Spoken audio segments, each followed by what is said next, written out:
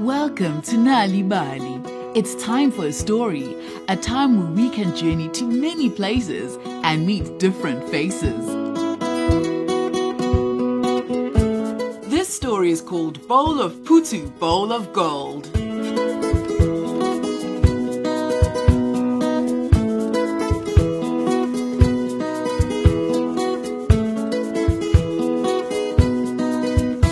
Did you know that many children in our beautiful land do not have a home? Today, we will learn how one of our homeless friends became successful because of his good heart. There was once a boy who had no family. The people in the nearby village named him Multilingual, which means the lost one. Hello. The boy did not mind the name they gave him because he was sure that one day he would have a home and a family. Every day, Multilingual went down to the river to catch fish. Some days he sat for hours hoping to feel a pull at the end of his line. Some days he caught nothing. Then he would look for fruits and berries to eat. If he did not find anything, he would go to sleep hungry. One day, as he sat hoping to catch a fish for dinner, some women came down to the river to wash their clothes. They looked across to where he sat. "Look at that boy," said one woman. "He is almost as thin as the stick he has in his hand." She walked over to Multilingual and sat down next to him. "You look hungry," she said. "Please, have this bowl of Phutu." Thank you so much. Multilingual was very happy to get the food. From that day, whenever the woman came to do her washing and saw Multilingual, she went over to him and gave him a bowl of Phutu. Thank you. Said Multilingual. One day I will find a way to repay you for your kindness. Many moons passed, and the day came when Multilingual was a young man. He knew that now he was strong enough and old enough to search for his own home. Now, at last, it was time to leave. The only person he spoke to was the woman who had given him food. He said goodbye, and again he said, Thank you so much, and I promise that one day I will repay you for being so kind to me. Multilingual packed what little he had in his bag and took the long spear he had made for himself. Then he walked off along the path into the African bush. It took many months of walking and talking to people as Multilingual searched for a place that he could call home. He walked for many, many months until the day came when he thought he would never find a place. He was tired and hungry when he saw a group of men sitting in the shade of a big tree.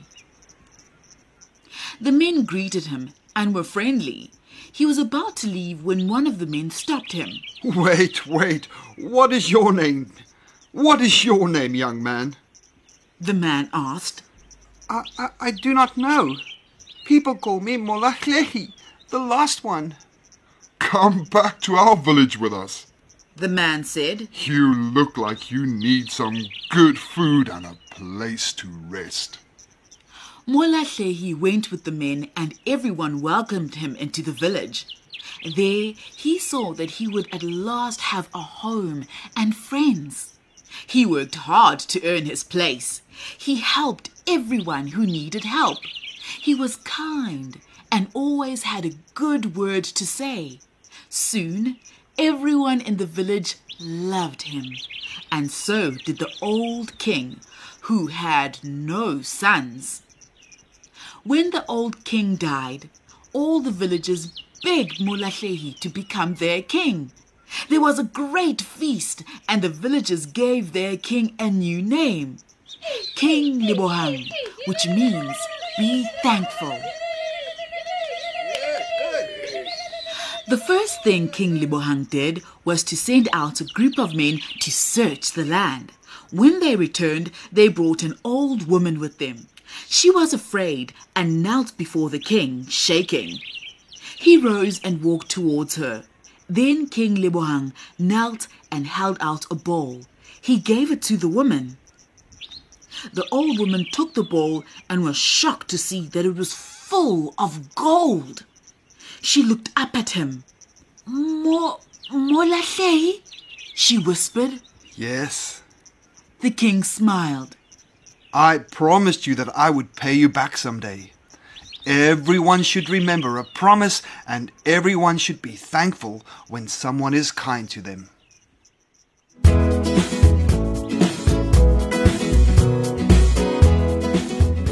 And so we come to the end of today's story on Nal'ibali. Did you know reading and telling stories to children at home can help them become better learners at school? If you would like more stories to read to children or for your children to enjoy on their own, visit www.nal'ibali.mobi on your cell phone, where you will find a number of stories in various languages for free. You'll also find tips for reading and sharing stories with children to encourage their potential. That's nal'ibali.mobi, or find Nal'ibali on Facebook and Mixit. Look out for the Nal'ibali newspaper supplement with great stories and activities available in various languages in the Sunday World in Gauteng, KwaZulu-Natal and the Free State, the Sunday Times Express in the Western Cape, the Eastern Cape's Daily Dispatch on Tuesdays and the Herald on Thursdays. Story power. Bring it home.